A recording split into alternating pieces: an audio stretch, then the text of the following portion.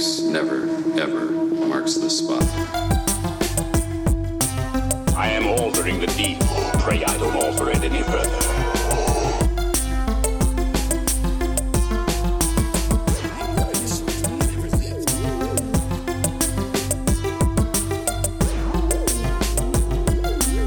What's your favorite scary movie?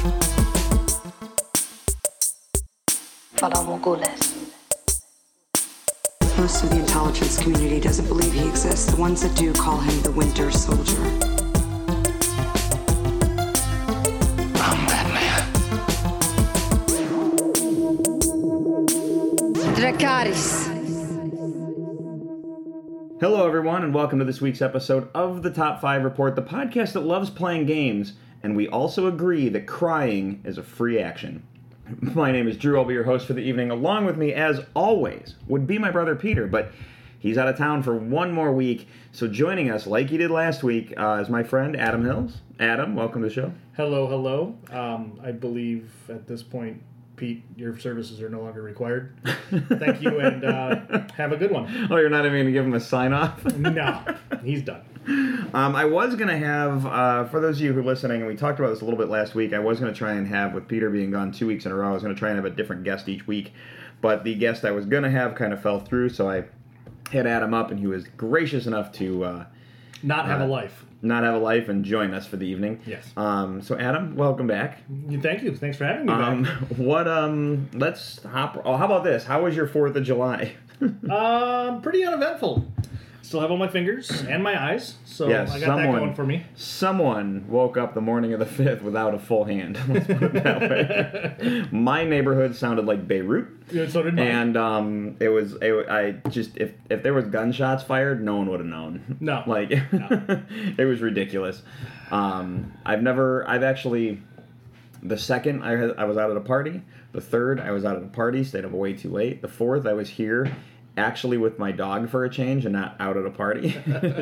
And I didn't realize how horribly scared of fireworks he actually was. A neighbor fires off a firework, the dog freaks out, but this is sustained PTSD. Yes.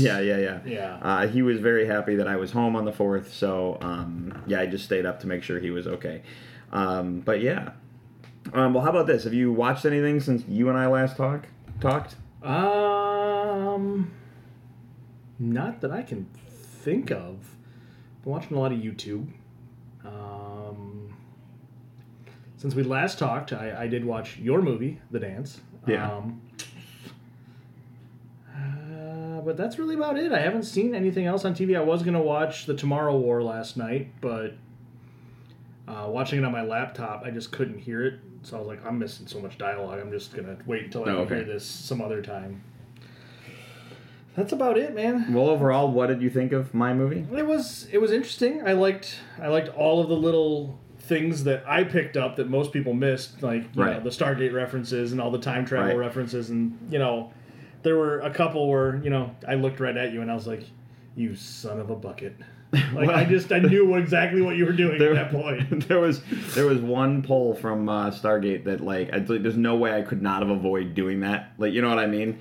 And then we looked at so many time travel things to put homages to things in the film. If you looked at there's a whiteboard on the screen. So literally I was looking up theories and equations and stuff like that, and I was like, oh, I'm putting this on the board, and it was really like Easter eggs for audiences because why not? There's a shot where there's a real close-up shot of one of the kids, but behind him, if you look on the shelf, you'll see the Back to the Future DVD and the Looper DVD, and we were like, let's put as many options as we can in, but we're trying to tell because the Groundhog Day story is nothing new. How many times have people done time loop stories? And we just thought it'd be fun to do something. It was an easy thing to do as we worked through it, and we got to learn as we did it at the same time. So it's let's do something simple and easy, a simple, concise story, and take a new spin on whatever, and kind of went from there. So, but I'm glad you enjoyed it. Yeah, it was a good time. I did watch The Tomorrow War. Okay. So I will try and be spoiler free because I was like, hopefully you watched it and we could literally spoil the crap out of it. Like that opening scene where he's on the phone with, the guy, and I'm trying to hear what the guy is saying, and I'm only getting one side of this dialogue, and I'm just like, all right, I can't hear this. I gotta stop. Well, look, I'll probably give the movie a 7 out of 10. That's what I'm hearing. Like, it's really good. The opening of the movie to me felt very forced. Okay. But as I got about halfway through the movie, I thought to myself, well, the characters were forced into the story, so maybe that was meant to be this kind of meta story technique where I'm supposed to feel forced just like the characters feel forced and just cruise along with the ride with them.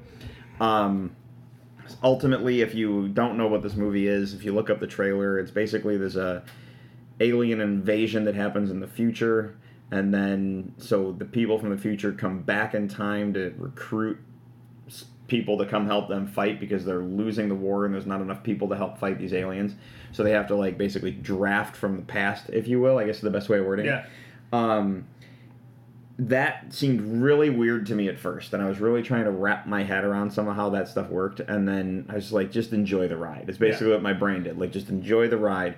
I'll say this. The creatures, I didn't know if I liked them at first, and then how far did you get?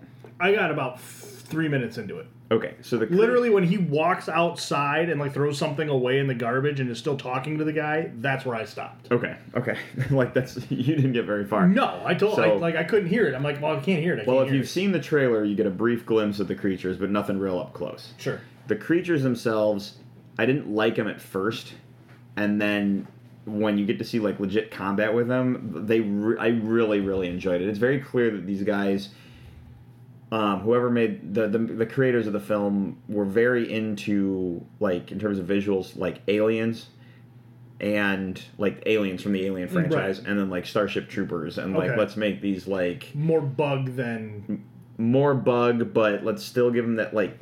They were really menacing, let's put it that way. They were dangerous aliens, and like they really like there was some really intense like firefights and stuff with them, which was pretty cool. So, but yeah, overall, like I said, about 7 out of 10. By I was about midway through the movie, and I was really enjoying what I was watching. There was some really some of the firefight stuff was really, really intense. I was like, oh, it's just a regular action movie. It's just a regular alien shoot 'em up action movie, but then it gets gorier and gorier as it goes. There's a sequence at the end. You're just like, ugh. They really dialed up the creature effects on like later on in the movie as you deal with it. And then they threw kind of a curveball at you in terms of like where the aliens come from, because they tell you one thing and then you find out something else, and you're just like, oh, that's interesting. And it's just, I don't want to say it's a twist, because if I say it's a twist, technically that's a spoiler. Right. Like when the movie Sixth Sense came out and they're like, you'll never see the twist coming. Well, that means there's a twist in the movie. And now you're looking for it. And now you're looking for it. So ultimately it's spoiled. And Sixth Sense was ruined for me 10 minutes in, because I was like, well, that's probably the twist. And then I was mad at the movie the rest of the time. Where this, I can't say it's a twist so much as it's something that I would not have seen coming, in terms of what the story was. Sure. And then when your brain starts to piece it together, you're just like, oh my god, like, so. All the pieces are there, but they're pointing to something else, and then if you just turn one the right way, the rest of the pieces line up into something else, Right, and that's why I say, like, it's not a turn, it's not a twist, it's just, oh, I didn't see that coming kind of a moment. Twist. Right. So I can't say that the twist in the realm of spoiler territory. But overall, I enjoyed it. I definitely give it a rewatch. Sure. No, I'm looking forward to it. I was kind of hoping if I wasn't doing anything tonight, I would be watching it tonight. But, no, sorry to drag you away. I know. Like I said, literally no life. And then I am, 4 days away from getting to see Black Widow, so I'm really excited to see Black Widow.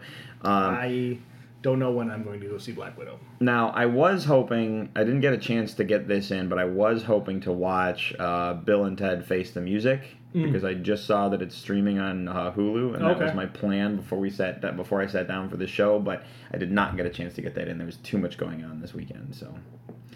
But yeah, but I really want to. I know it wasn't a have to do it before the show, but I'll get it in and I'll get my review. So I just got to start learning to bring headphones to work, because I just can never hear in there. My laptop speakers are so quiet. Or put on subtitles. You don't want to read. No. You can't read a movie.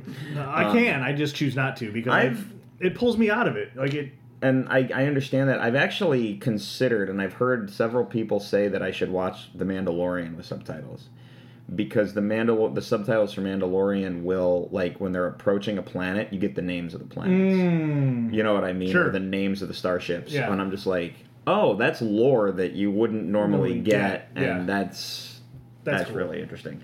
So, but yeah, all right, man. Yeah. So, the only person I know who actively watches a movie with subtitles and enjoys it is my son. He watches the 60s Godzilla movies with subtitles. He doesn't watch them with the American dub. He watches them with subtitles. Hey, and what's funny is you're just like, well, he's reading. I'm like, oh, this is so weirdly bad. But at the same time, you're like, he's reading. He's reading. At least that's the case. He may be speaking Japanese by the end of this. Who knows? Yeah. All right. Let's hit the news, shall we? Okay. We got a piece of sad news that I have to bring up. Richard Donner passed away. Oh, yeah, I saw that. Yeah, so he was 91. Dang. Looks like it was old age.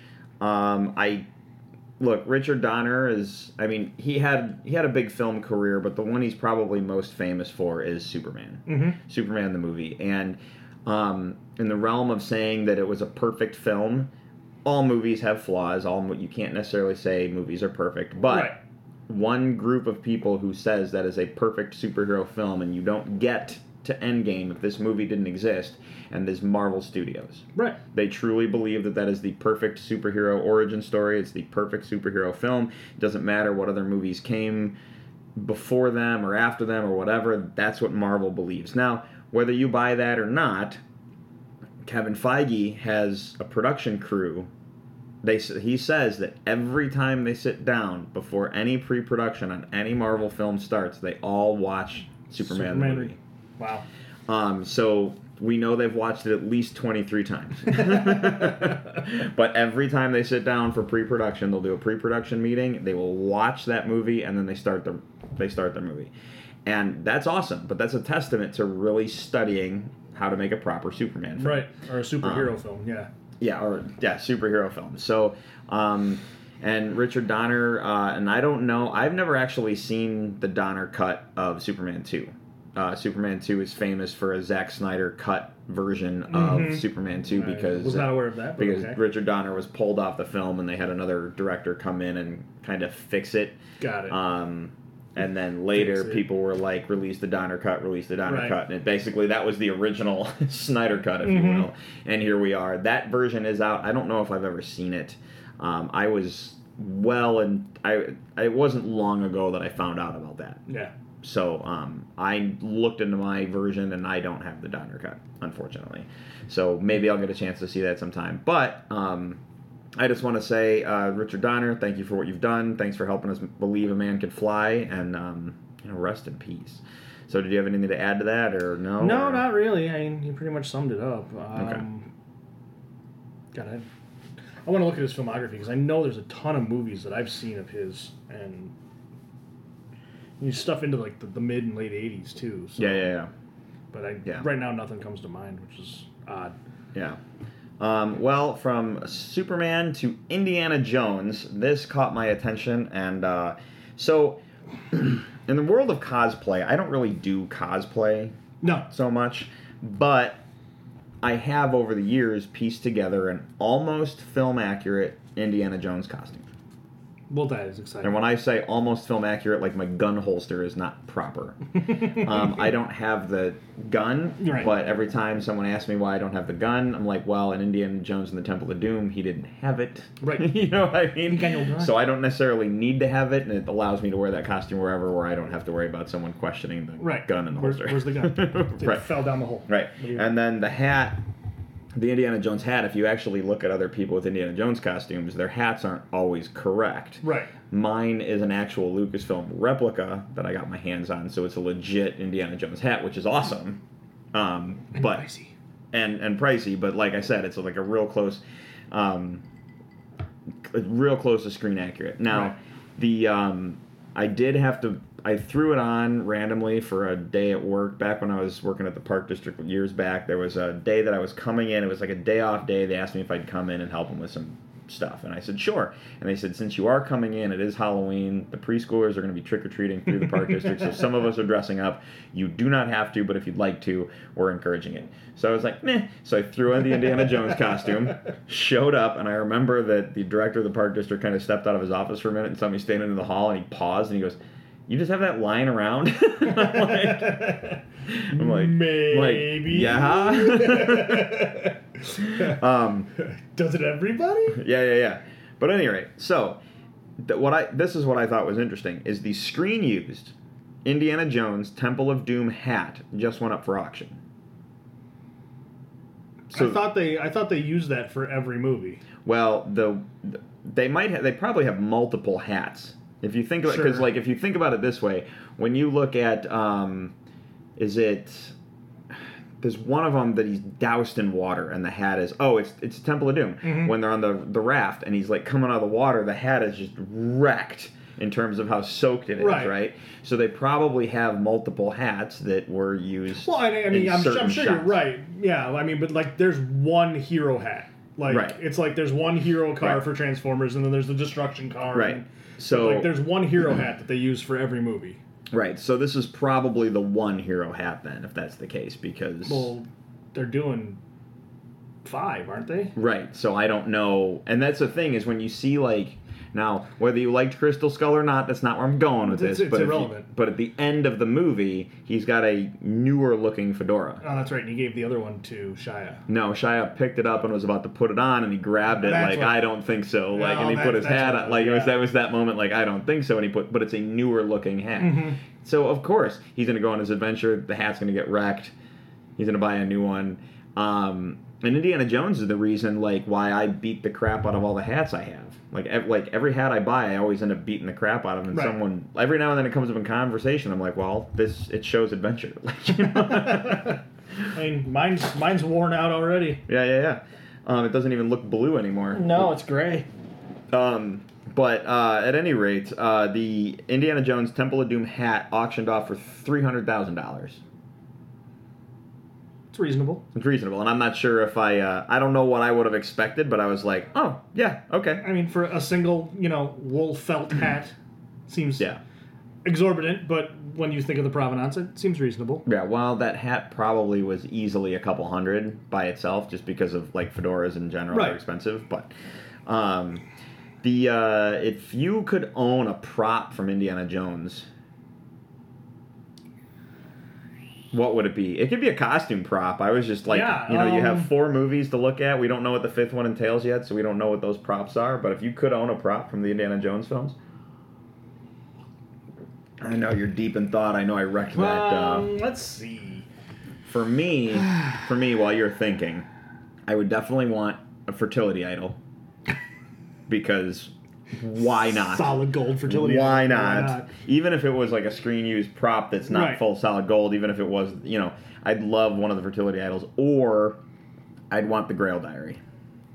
Ooh, the Grail Diary. Those would be my 2 that I would be like, I really want, I would love to have it. You know what? I don't want the Grail Diary. I want the book that he sets down in the library in front of the 2 FBI agents. That has that Bible that the with big one with the metal clasp. metal- Like, I want that book. Like, that book is amazing because apparently it's got the entire story of where the Ark of the Covenant is. Yeah, that was a really, really cool Bible. Yeah. Yeah, no, that's a good pull on that one. But yeah, either that or Reggie. Either that or Reggie the snake. Jacques' pet snake, Reggie. All right. Well, moving on. So we got some Green Lantern television series news that Animated? No, it's live action. Animated. I know. CG and animated. No, because the Green Lantern television series moves along at a very slow pace. It's going to be HBO Max exclusive. it's going to be the Green Lantern Corps, if you didn't know that. So it won't just cover Hal Jordan. It's going to cover Sure. like 5 of them. Okay. But the villain is primarily Sinestro. I don't know where they're picking up.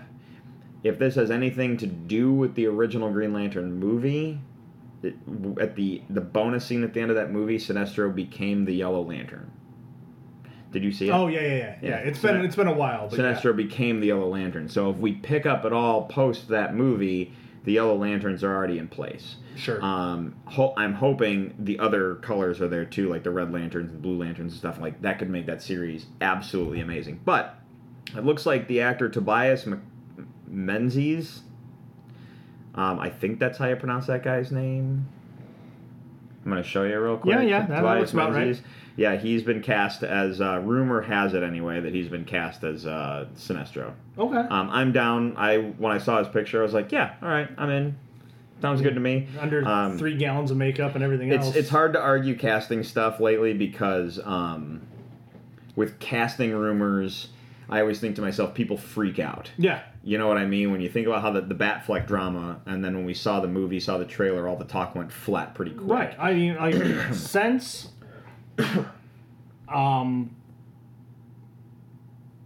Heath Ledger's Joker, yeah, I don't question casting. Right. Like, I know. there's a part of me that goes, really, and then I go, let's see how it plays out. Let's just They know what they're doing. Let's let them do it. Not only do they know what they're doing, is every time we want to argue, they show us why we're wrong. Right. And it's like, well, okay, we're wrong. That's just how it is.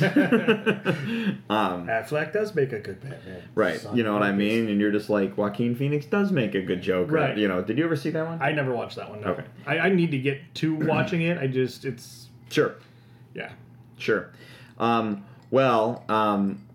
Casting. This is a direction I did not expect to go. So since we're talking about casting, and you know what, the Marvels never shocked me in terms of casting. Like all of it, I'm just like, yep, I'm down. Whatever you guys want to do. You know what I mean? No one argues. So to stop arguing with the casting department is all I'm gonna say. So in the world of inclusiveness and making sure everything's racially diverse properly and all that stuff. Absolutely. I was expecting for the Batgirl film that they were gonna go black or Asian because one of the Batgirls is Asian. Like I didn't know what they were gonna do. I wasn't expecting the white girl with the red hair like from the comics. That's not what I was expecting at all. But rumor has it that's the direction they're gonna go. Mm-hmm. And rumor has it now. We all know how internet rumors work. When it makes to an internet rumor with a casting decision, it very quickly turns into this person's in talks, which means the contract's already been signed. So there's a really good chance, I'm going to go out on a limb and say we're at like an 80% chance this is legit, just because of how the internet works. And I only say that because the internet will say, rumor has it, and then 2 weeks later, boom, here it is. You know. So that being said, rumors around Warner Brothers, they want Emma Stone to play Batgirl in the Batgirl film, with Batfleck and J.K. Simmons returning to reprise their said roles. Okay. Now, per the Snyder Cut, rumor has it that Affleck renegotiated a completely different contract, so he could be that Nick Fury cameo role at this point. Sure. I don't know, in the push to reclaim the Snyderverse. Now, I don't have a problem with Emma Stone as Batgirl. I think that's awesome. I do think I was expecting a little bit younger. No offense to Emma Stone, but just because we're dealing with Jim Gordon's daughter, and I didn't really know where we were going with that. Okay. But, all right, I can see where you're going with that. But if you just take Emma Stone and white girl with red hair, like, you know what I mean? Like, sure. Here we go. Like, absolutely, why not? And I'm totally down for it. I like Emma Stone a lot. I loved her in Zombieland. Like, that was one of my favorite movies. Like, of all time? Yeah. Okay. I love Zombieland. There's nothing wrong with that movie at all. If you want to shut your brain off and just have a good time, go watch Zombieland. Right. Yeah, so Emma Stone as Batgirl, I'm totally down for this. I'm a big Batgirl fan, and a part of me is like, don't mess it up. Just give me exactly what I've been looking at on cartoons and comic books. Huge comic reader. Like, my initiation with Batgirl was Alicia Silverstone, and I'm just like, yeah. That's I have no expectations at this point. And that's fair. Well, the Supergirl announcement for the Flash film when they announced who was playing Supergirl, I was like, oh, that's an interesting take because they're not going with what we normally know. Yeah. And then some set photos released, and it's short hair. Mm-hmm. And I was like, ooh, I don't know how I feel about this. Then again, you're dealing with the Flash film, which is going to touch on the multiverse and the different dimensional, the different realities. The Supergirl that they're like, if you like look at the set photos and then compare it to comic art, it's coming from a Supergirl from a specific reality. Okay. So we might not be dealing with Earth 1 Supergirl that I was expecting. We might be. So I'm like, oh, done. Shut up. Like, Drew, just let it happen. Like, you've given me my plot device to let me dispel it in disbelief. Right. I did a little digging, and I'll shut up and not criticize. You know what I mean? So yeah. But I'm down for the Emma Stone thing. In terms of other casting, Tarantino was talking about Kill Bill Volume 3. And I don't know if that was a roll of the eyes or not. I don't know what else. Sure, it's Tarantino and he can do whatever he wants. It's his IP and right. Do whatever you want. But I don't think it needs it. Well, it ends. Bill is dead. The story wraps up, and those two movies, which are technically one movie. Yeah, let's be honest. It's one film. It's one film. Are perfect. They are phenomenal. Right. Well, sure. A little while after Kill Bill was done and out of theaters, Tarantino was in an interview talking about how if he were to do another one of those films, like a Volume 3, there's two characters he would focus on, being one, Beatrix, Uma Thurman's daughter. Right. And then would be grown Mama's up. daughter. And then... or whatever her name was. Yeah, Vivica A. Fox's daughter grown up. Right. So if we're going to go that route, he would and he even said he would wait until those actresses are old enough to do the movie in real time, which I thought was kind of cool to do that anyway. So look, Kill Bill's my favorite of the Tarantino films, so I'm down. As long as he's handling it, I'm down. Come on, you don't like From Dusk Till Dawn? Well, I love From Dusk Till Dawn, but From Dusk Till Dawn is a Robert Rodriguez film. I know, I'm kidding. But at any rate, just in it. It's so funny.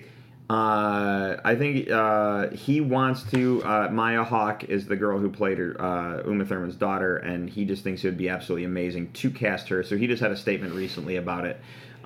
So I don't know if Kill Bill Volume 3 is going to happen. He was not confirming that. It was basically I want to do it with her if I can. And I mean, because I remember when he wrapped all that up, he was like, I've told this story from this universe, and I'm done. And that was it because there's the core 4 or 5 films of that universe, like Reservoir Dogs, Pulp Fiction, Jackie Brown, and yeah, I just totally blanked. I did too. But yeah, so those groupings of films were his fourth one, and he made a comment a long time ago that he's going to make 10 movies and then retire. Right.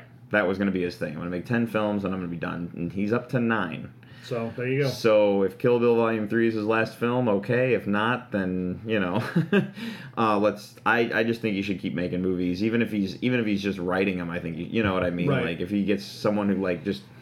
It's that thing where you find that protege, like George Lucas finding Dave Filoni. Right. You know what I mean? And he's like, look, I'm going to write you a script, but you got to do it verbatim. You know what I mean? We're going to have conversations, and you're going to do it verbatim. Right. I will entertain ideas and then promptly shoot them down. Yeah. But speaking of entertaining ideas and shooting them down, this is a weird segue. Last week we talked about Smallville animated series. Yeah. And then we made that comment about Allison Mack getting in her sex cult. Actress Allison Mack has been sentenced to 3 years in prison for involvement with said sex cult. That story popped moments after you and I stopped recording last week. So I thought it was kind of funny. I'm like, well, let's circle the wagons on that real quickly. I mean, for as many lives as that sex cult is supposedly destroyed, 3 years is a slap on the wrist. Yeah. Well, anyway, let's talk about something fun, and then we'll jump into the list for the night. So the last news story I got, and this I caught a little while ago today, because I was just, I searched for news throughout the week kind of thing. And I store it all on my phone so I can quickly reference stuff. But Zack Snyder's next project will be titled Rebel Moon. It's an epic fantasy that he will co-write, direct, and produce for Netflix.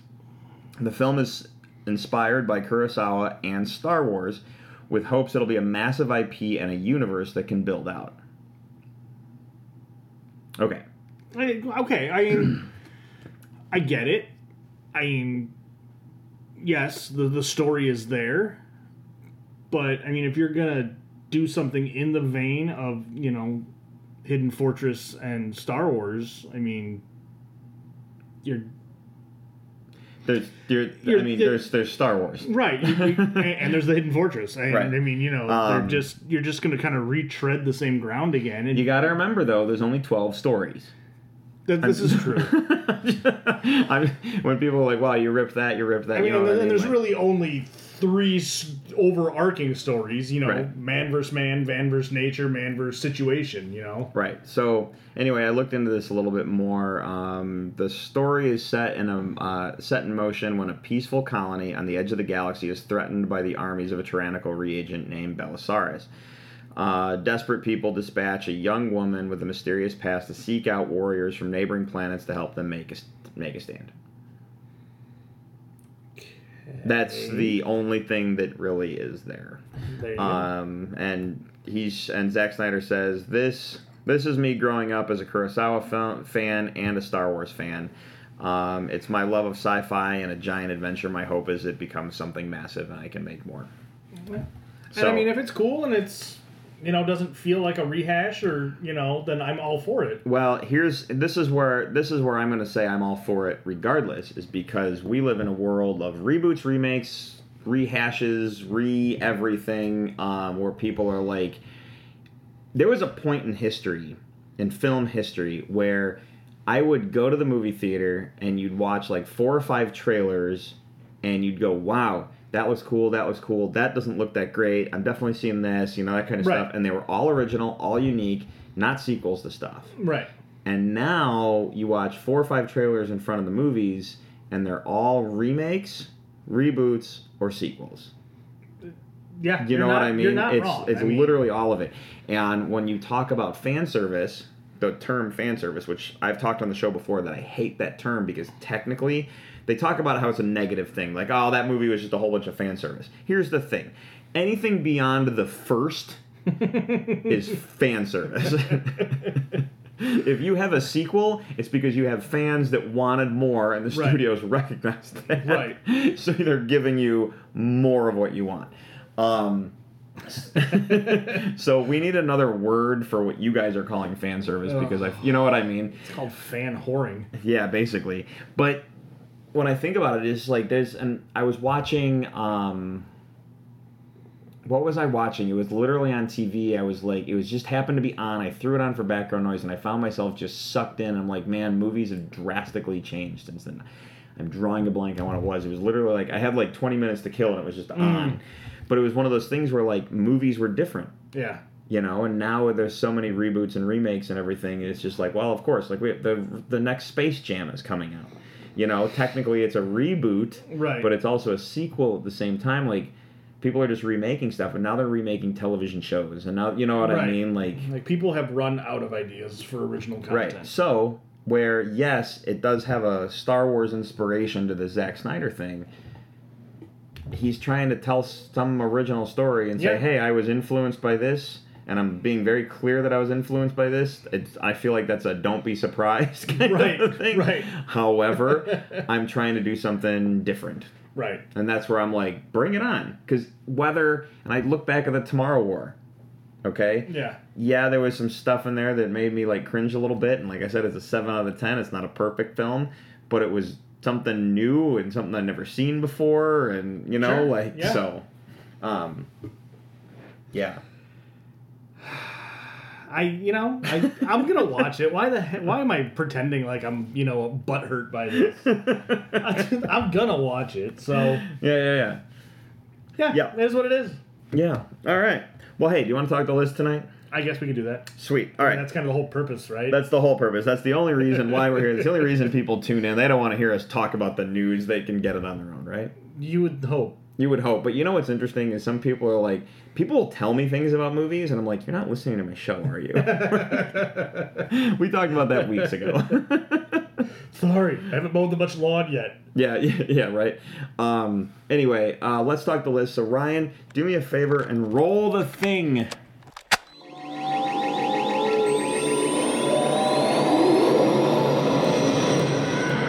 And now for the top 5. All right, Adam. Yeah. So, last week, Sorry, it's my reading materials. the ruffling his paper is Adam brought a packet tonight to discuss. So last week we didn't know what list we were doing. This was all up in the air. These last week and this week were kind of surprises to not just you as an audience, but to me as well. And it will be a surprise to Peter when he finally gets to sit down and listen to the show himself. This week, this is something Adam and I talked about a long time ago, that we should do a list like this and have a conversation. This is going to be tough to do because it's an audio podcast, and I would love to just play music and have it just on. The problem with that is I worry about copyright stuff. So we're just going to have to do our best to talk about it, and everyone's going to have to maybe just deal with it and check it out, because we're going to talk some music tonight. Specifically, we're going to be talking about our top 5 favorite film composers. When I originally was putting together my list, I was like, I had a television composer on there. I was like, oh shoot, pull that off, because my brain was like composer realm, and that composer was Rami Djawadi, who does Game of Thrones. Oh, okay. But I was like, ooh, no, we're talking film. Yeah, and I wanted to put Bear McCreary on here, but I'm like, oh, wait, nope, that's Walking Dead. And he's really good, too. Battlestar Galactica. So. And the upcoming He-Man show. Oh, yeah. By the way, quick tangent, did you see the trailer? No, I haven't yet to watch There's 2 trailers. Oh, my God. And I know what we're doing before you get out of here after this show. I'm going to go take a ride on Battlecat. I'll see you guys later. The first the teaser, if it doesn't get you pumped, I think you're dead inside. And then they released the story trailer, which awesome. holy crap. Awesome. But yeah, I can't wait for that. Anyway, so Bear McCreary out of the that's the only reason that tangent happened. Yep. But all right, so I have 2 honorable mentions. I have 2 honorable mentions and an honorable mention. Oh, interesting. All right.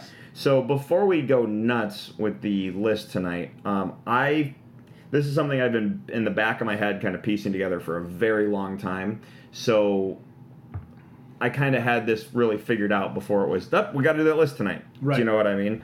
And over the time, it's not a hard one. I listen to a ton of instrumental music. Mm-hmm. Like I'll be driving in the car and I'll throw on a composer or that kind of thing. Right. Like it's just, that's kind of like my thing lately. And I listen to a ton of it. You can think I'm weird, but I know there's a lot of people out there like me that listen to that stuff. So, did you have trouble putting yours together?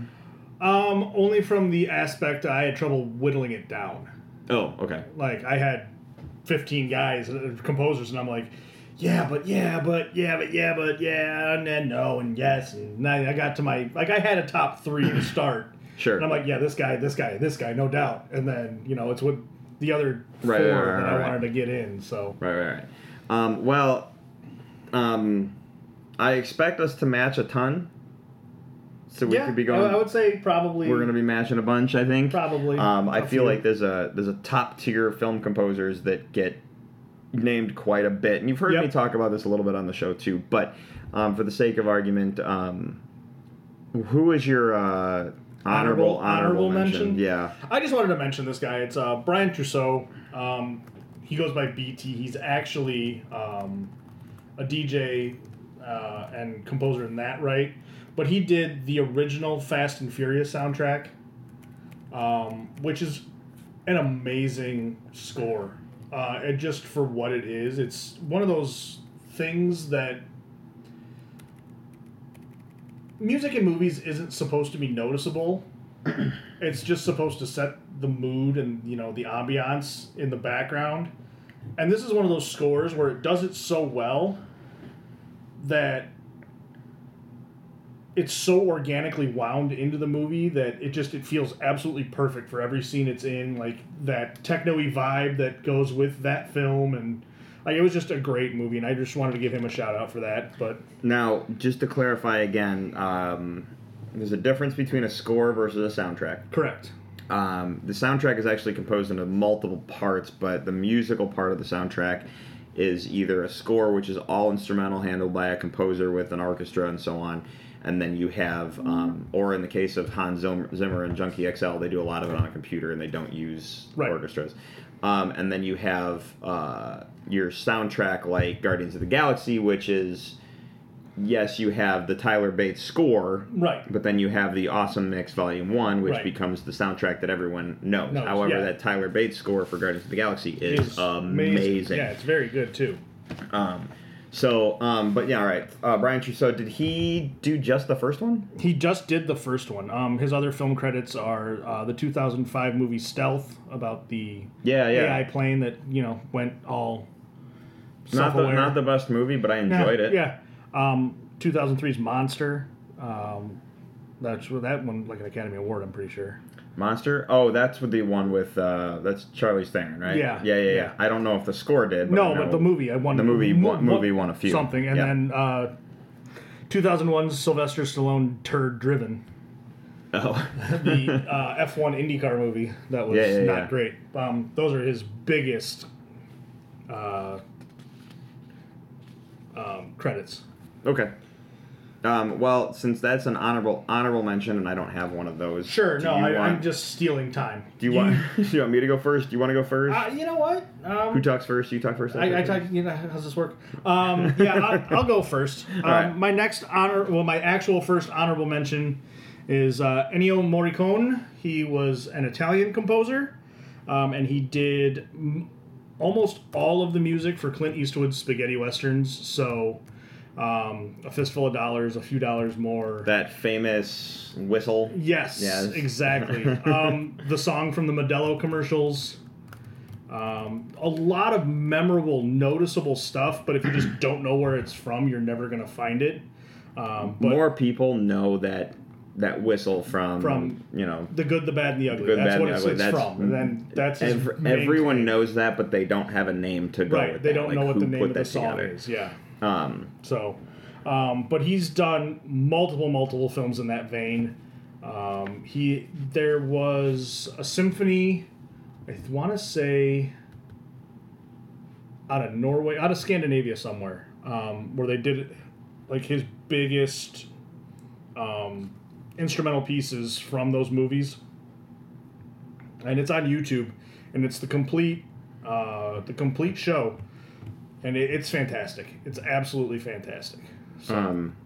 The most recently influence of the Good and Bad and the Ugly sound you'll hear in The Mandalorian. Right, exactly. Ludwig Göransson, if I'm pronouncing his name correctly, he clearly does an homage to that. He clearly knew that's exactly what And when explained to the show to him, he's like, well. I got to go back and I got to do some kind of an homage. It's got to be a space western, so it's got to have some kind of westerny. Yeah. So we got to talk to this guy. Yeah, basically. Yeah. Was that it on him? That's really it on him. Yeah. Okay. Because I really, in terms of his music, I really know it from. That's all you're gonna know it from, because that's what he was mainly famous for, being the Italian composer, and all of those movies filmed in Italy. Sure. On a small budget, they're just like, hey. You're here, you do it. Which is how a lot of those guys got work back then. Like, you're here, you know how to do this, do it, and that was kind of the end of the discussion. Where Hollywood, I feel, is very hard to break into these days. Right, exactly. Well, my first honorable mention is Danny Elfman. Wow, okay. And I know you're probably like, wow, that should be higher on the list for me. It definitely is higher on the list for me. But it's in the list. Well, for me, and you can get to it there when we get to your part of the list. But for me, Elfman should be higher on the list, but I feel like lately Elfman has become a little too much of a household name. Sure. Do you know where eventually, how Johnny Depp was in every movie, and eventually Johnny Depp's name becomes oh, it's Johnny Depp again. You know what I mean? That's kind of how I feel Elfman's gone in a way. Well, and I mean and we can talk about this a little more, but and that's why that's the only reason he doesn't make it higher. The issue is because Tim Burton likes people. And when Tim Burton likes people, he tends to overuse them. Right. So Johnny Depp, Danny Elfman. So we'll continue that conversation a little bit later. But Danny Elfman is responsible for the version of the Batman theme that everyone knows the best. Which is the best Batman. Which is the best Batman theme, which is the Batman theme everybody knows. And we all know the Adam West Batman theme, but this is the one. But this is the one that really sticks home, and it screams Batman, and it's the best one, and it's the one that I'm sorry, I listen to in the car all the time and play when it's dark, and I'm in one of those. It's on my phone right now. You know what I mean? It's on my phone right now. There's several pieces of Danny Elfman's music, and I loved the Mission Impossible score he did. I loved the Planet of the Apes score he did. I love the Big Fish score. There's so much Danny Elfman music that I love to death, but he's become and then I do feel he phoned in this Justice League score from the Whedon cut, but I feel like multiple things got phoned in with the Whedon cut. Yeah. So there was a time crunch and everything else. Exactly. So. And I don't know why, and they had a score. I don't know why they chose to not use the score. It didn't make sense to me. So but whatever, they brought him in, and Elfman's we're gonna do and he did all these homages, but that's why I think it felt phoned in when overall, I really like Danny Elfman. It's because of that weird feeling that he doesn't make it higher on the list. Sure. Because at a time, he was my favorite film composer. There you go. So, anyway. Next, your second honorable mention is a gentleman by the name of James Horner. He passed away in 2015. But some of his big ones are Avatar, Perfect Storm, Titanic, Jumanji, Apollo 13. I don't think I realized he did Jumanji, but Braveheart, Legend of the Fall. He did the movie for all three of the Harrison Ford, Alec Baldwin, Tom Clancy movies. The Jack Ryan movies. Yeah, so Clear and Present Danger, Patriot Games, and then Hunt for Red October. But my number one movie, and the reason I picked this guy is because this is one of my favorite movies of all time, The Rocketeer. He did the score for The Rocketeer. And that score is fantastic. That Rocketeer score, and that is one that is incredibly, incredibly difficult to find. Yes. That's a score that I just want to be able to have. I also fell in love with Jennifer Connelly, that movie. She was amazing. Yeah. That's the movie where we all fell in love with Jennifer Connelly. Let's be honest. Yep. But no, that Rocketeer score is so good, and I can tell you right now, if you want a taste of the Rocketeer score, it's difficult to find. It really is. And I've searched a lot of you can't buy CDs really anymore. Right. But I've looked Amazon Music and iTunes and stuff. It's just difficult to find. Yeah, no, it wasn't a terribly popular score at the time. But you go back and you watch that movie, and it's just got that soaring 30s Art Deco feel to it. It's also a triumphant feel to it. Right, but it's a radio serial feel. It's got that shadow type I really enjoy that movie. Yes. I really enjoy that score. And everyone, The Rocketeer is on Disney Plus. Yes, it is. I own the Blu-ray copy because they did a big Blu-ray release a couple of years back, and I was like, I have to have this. And then it was long before any Disney Plus announcements. Right. But I'm like, I have to have this movie on Blu-ray, but now it's on Disney Plus, so everyone should go check that out. But I mean, just a couple other ones to go through his extremely long list of movies that he's done: Glory, Honey, I Shrunk the Kids, Field of Dreams, Willow, Batteries Not Included, Five in America. The Willow score is phenomenal. It's awesome I love that Willow. That Willow theme, I love it. That's also on Disney Plus. They paying you? they do not pay me. They should. They don't. The amount that I've blown up Disney Plus and HBO Max on this program, I should be getting paid. 1986's Aliens. That's the second one, right? He didn't do the first? No, he did not do the first. Commando with Arnold Schwarzenegger. Cocoon. Star Trek III, The Search for Spock. Star Trek II, The Wrath of Khan. I mean, the list goes on and on. The guy did so much stuff. So... Quick side note on Cocoon. In the world of people getting older and denying the age they are and stuff, the new thing in Hollywood is the Wilford Brimley curve. Yes. And if you want to know what that is, and you're going to have to Google this and look it up, but you got to know when you look up Cocoon or you look up Wilford Brimley in Cocoon, he was 48 when he made that movie. So now the thing As a is, retired octogenarian. So now the thing is, who is over the Wilford Brimley curve? It's so ridiculous. It is ridiculous. 48. Yeah. Yeah, and then when you look at him, you're like, yee. Yeah. Some of us didn't age so well. All right, so what was it? James Horner is your second honorable mention? Yes. My second honorable mention is another one that's becoming a kind of overused, if you will, but he's got some iconic scores under his belt, and that's Hans Zimmer. Yeah. Now, he's only being overused because it's like Christopher Nolan uses him for everything. Yeah, and like I made this list probably within your first 10 shows. Okay. Like you're like, hey, I'll have you on sometime. We can talk about something, and I'm like, yeah, I got a list. 150 episodes later. We're finally hitting this. So I'm missing movies from sure anything after 2019. So Sure. yeah, my list may have changed if I'd have revamped it, but I was just like, it's good to go. Let's just do it. Yeah. You know, with 45 minutes notice, like, yeah, I found it. Let's do this. Look, you can revamp a little bit. Let's do it.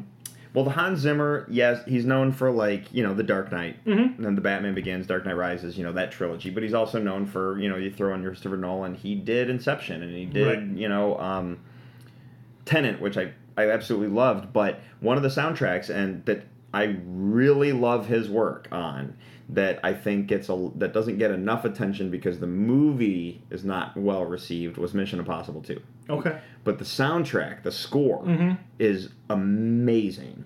And I was looking up something.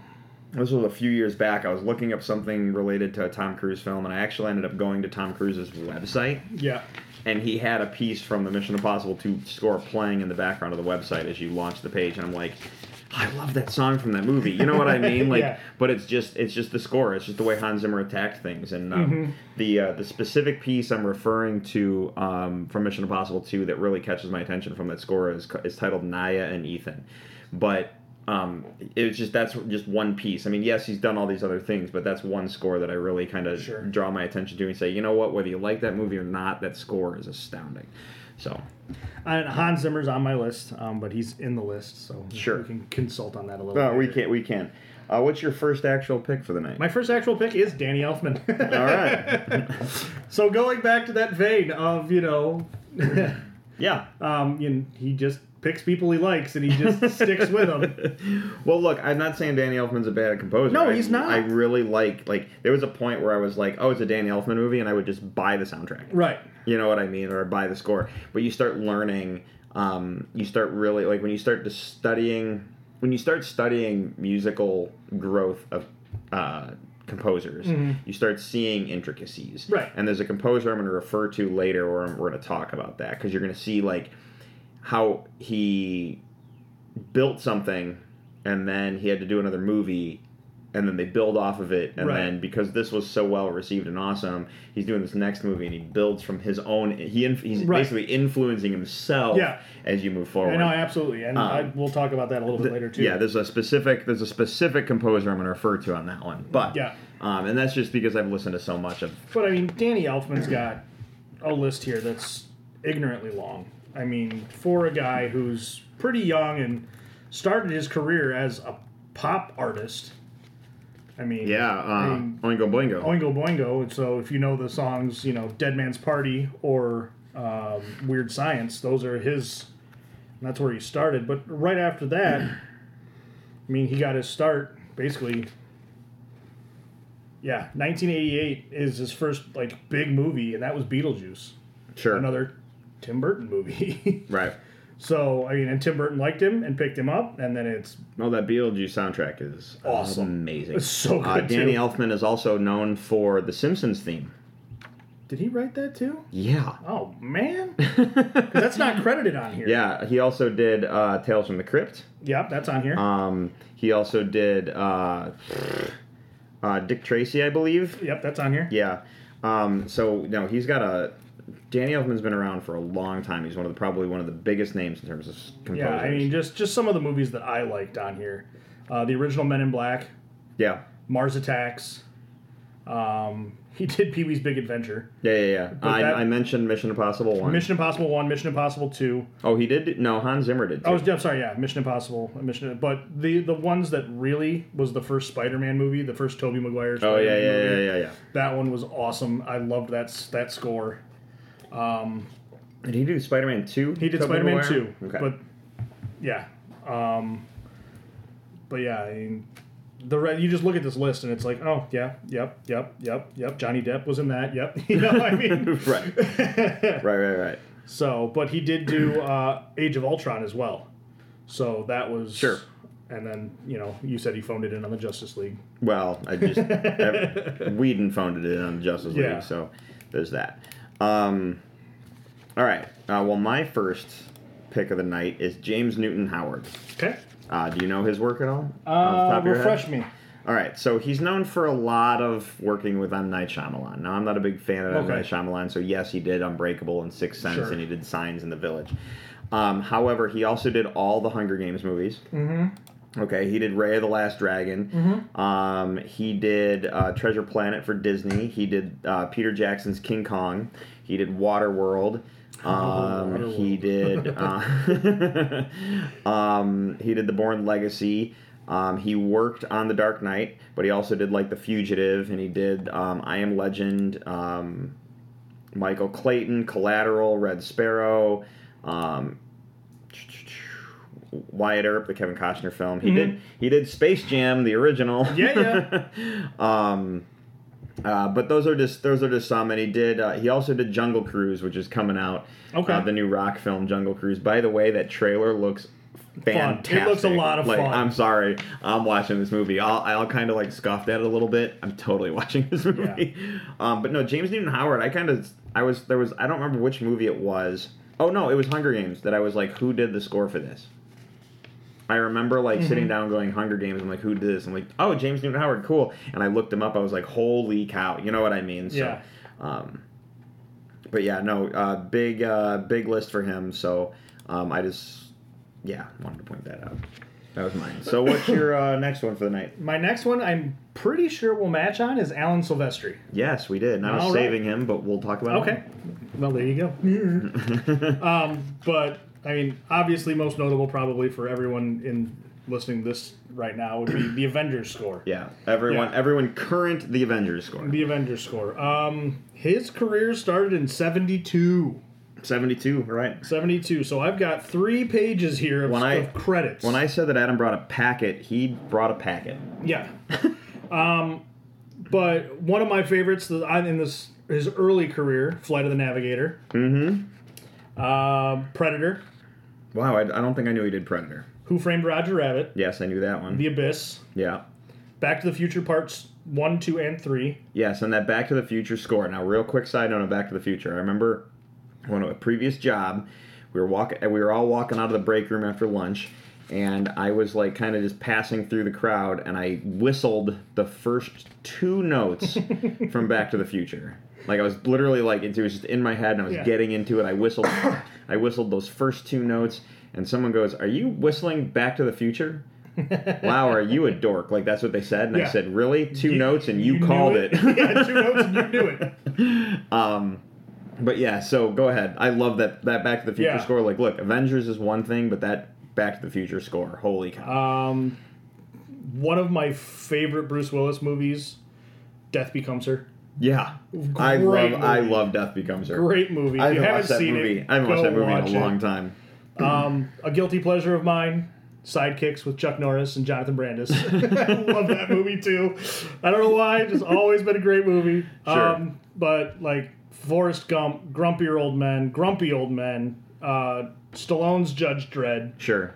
I will say that the movie wasn't the greatest, but he did the score for Van Helsing, and that score is awesome. Yeah, I got that, Castaway, The Mummy Returns, which, whatever. Night at the Museums, the A-Team movie, and then you get into the Avengers, Captain America, Ready Player One, just Just some big hitters in there. I remember when I found out about Ready Player One being because Ernie Klein was like, if I'm doing this movie, I have to have Alan Silvestri do my score. Well, absolutely. And I remember watching like some bonus feature from Ready Player One. I was like, I gotta go get this score, So, but yeah, amazing. Yeah, Alan Silvestri. I can't say enough good about him. You all know that Avengers theme. When every Marvel movie starts at this point, you hear it. Like, it's just, that's the thing. So, yeah, that one's going to be around for that. That's a specific theme that people can call back to, and it'll be around for a while.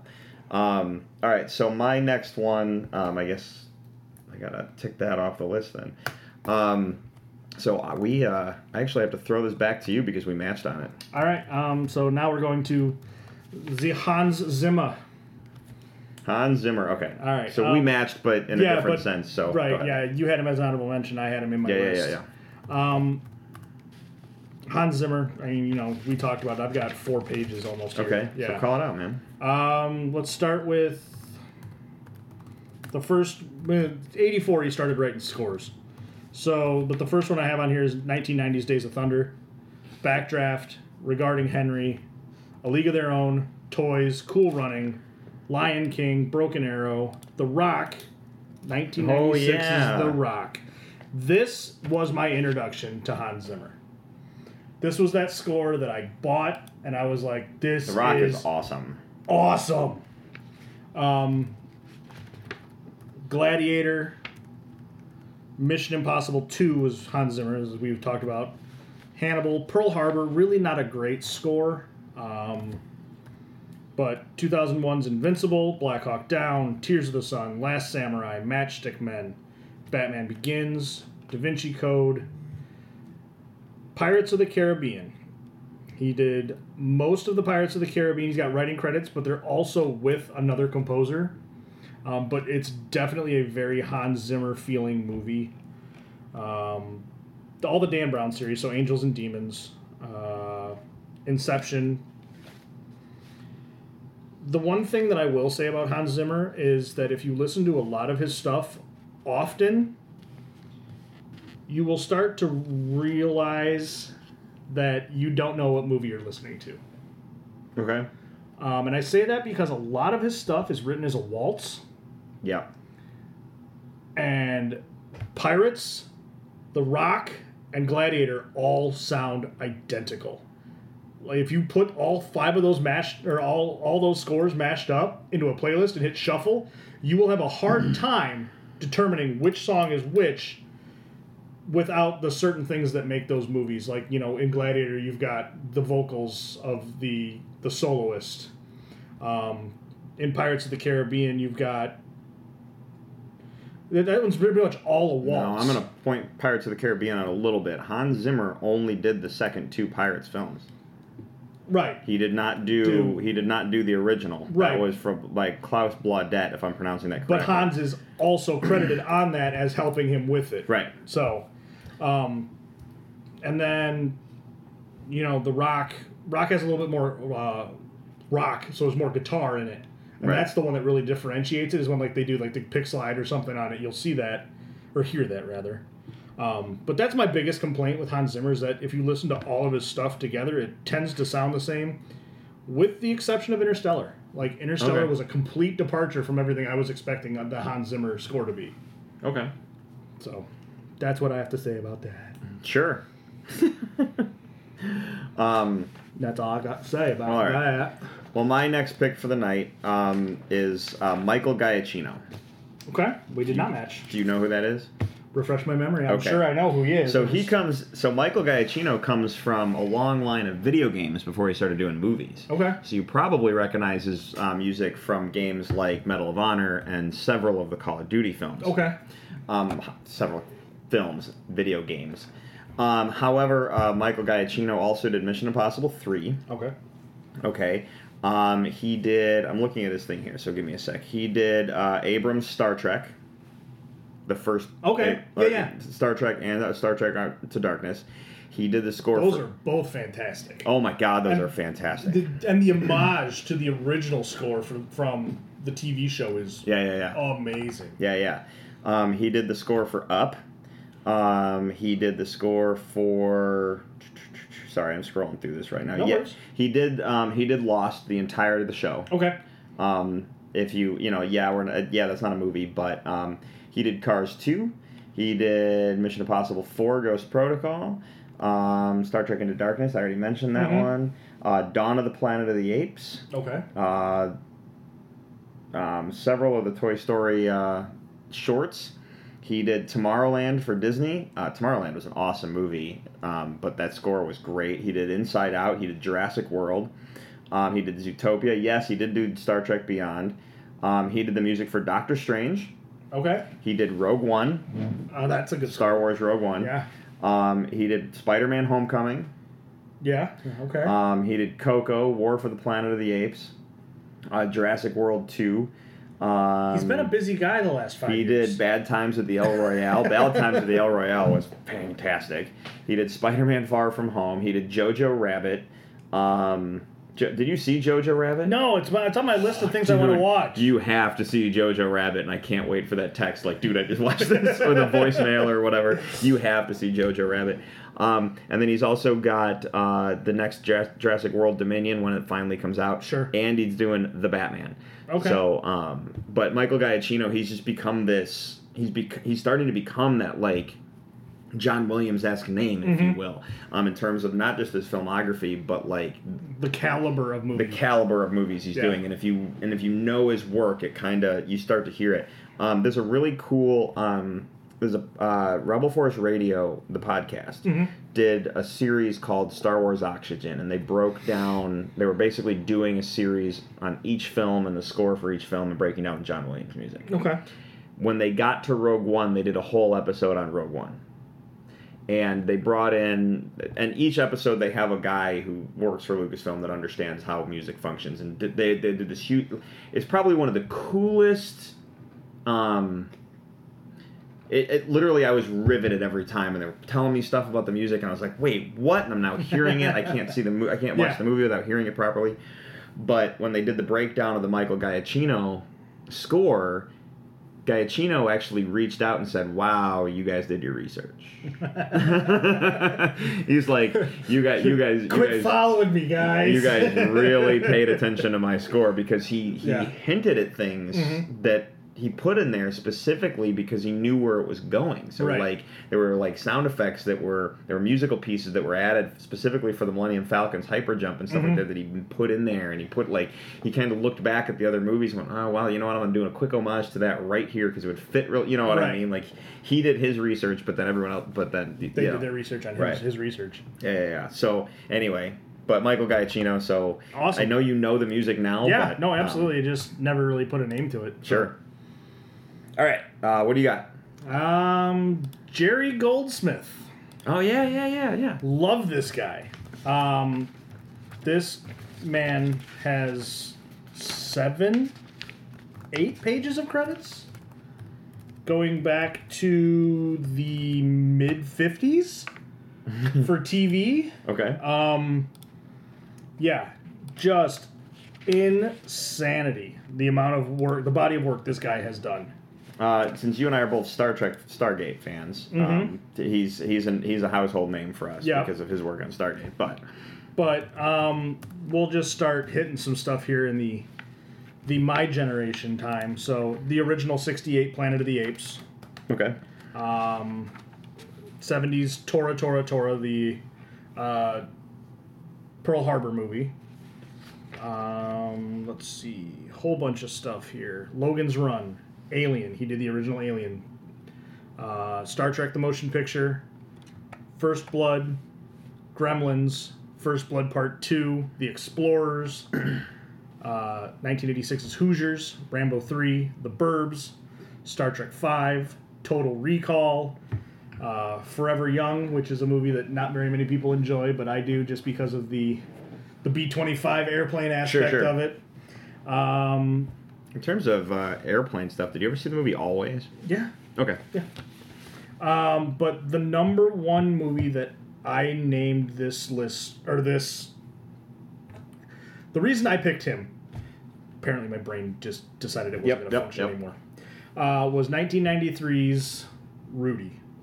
Oh, wow, okay. And for one particular scene and song, and it's The Tryout. And everybody knows this song because they use it in every inspirational thing that's ever been made, or the Iams dog commercial where the puppy's running through the field growing up. Like, I mean, it's just this iconic piece of music, and it just builds and swells, and by the end of it, you're like, I can dig through that mountain. I don't have to climb it. I'm just gonna go right through it. Right. So yeah, that's why he's on my list. But I mean, we'll just keep going here. Ghost in the Darkness, Star Trek: First Contact, Air Force One, U.S. Marshals, Small Soldiers, Star Trek, the original Mummy, The 13th Warrior. Which, if you haven't seen this movie, it's Antonio Banderas at his best. I love The 13th Warrior. And it's also based off the Crichton book Eaters of the Dead. Right, which is based off the Beowulf type tale. Yeah. The Last Castle, which also a great movie. Sum of All Fears, Star Trek Nemesis. 249 music credits to his name. Wow. Yeah, for a career spanning over 55 years. Nice, yeah, wow. I mean, crazy body of work. And that's all I got for Jerry Goldsmith. I don't know if you have anything to add. No, like, so many movies you listed, it's just, those are phenomenal scores. Right. And then it's funny, like, when I mentioned Stargate, it's like every episode you see Jerry Goldsmith. You know what I mean? Yep. It's just, that's one of those, like, it's that big bucket of win, if you will. Yes, absolutely. Yeah, his, just amazing work.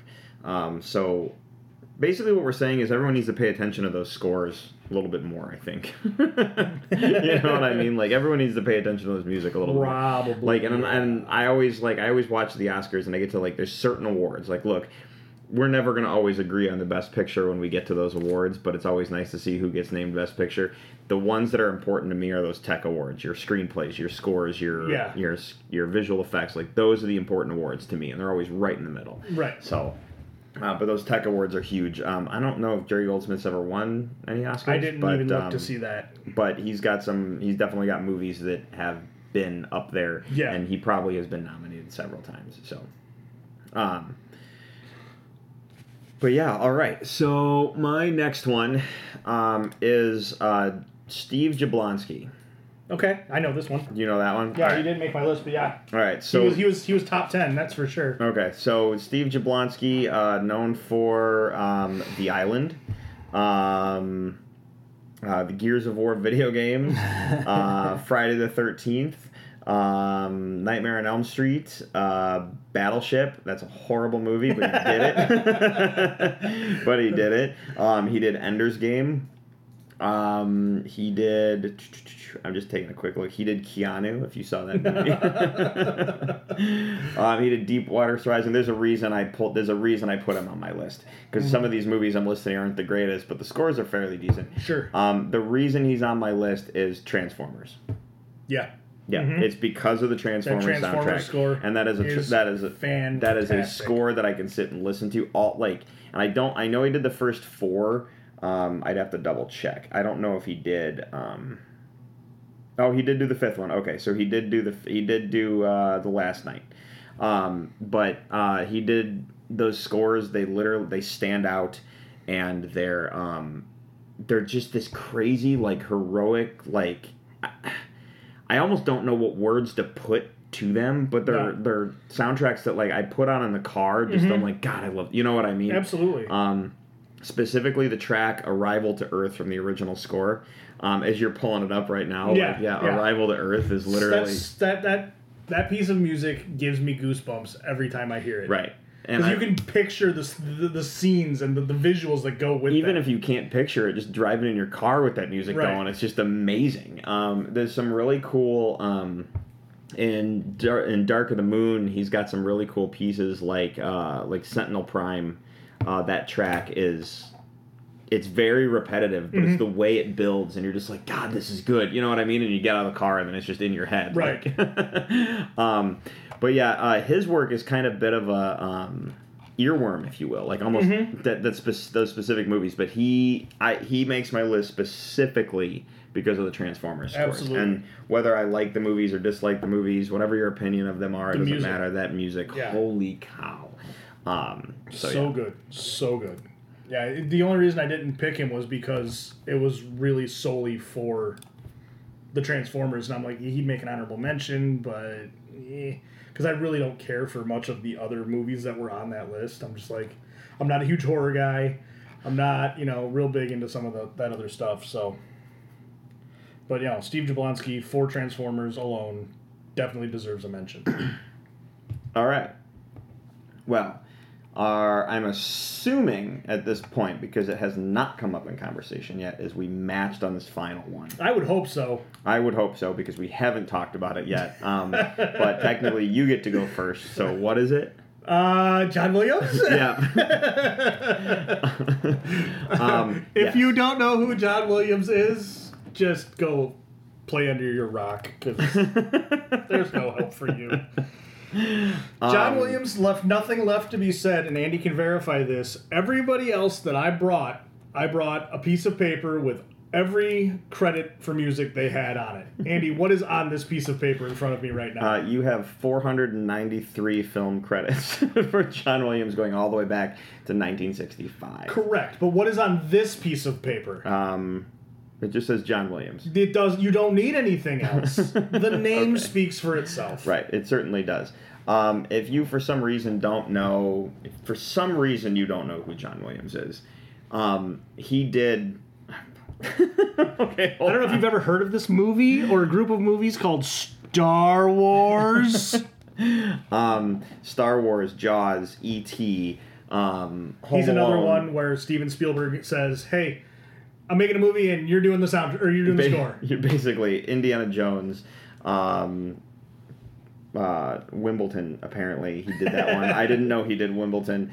Coming up this year, we have the Olympics. He's done both of those. Yeah, songs. Not only has he done though, it's just that song is the way it is because John Williams did it. That's why that song is the way it is. So you got Schindler's List. Apparently, he did Ted 2, which I did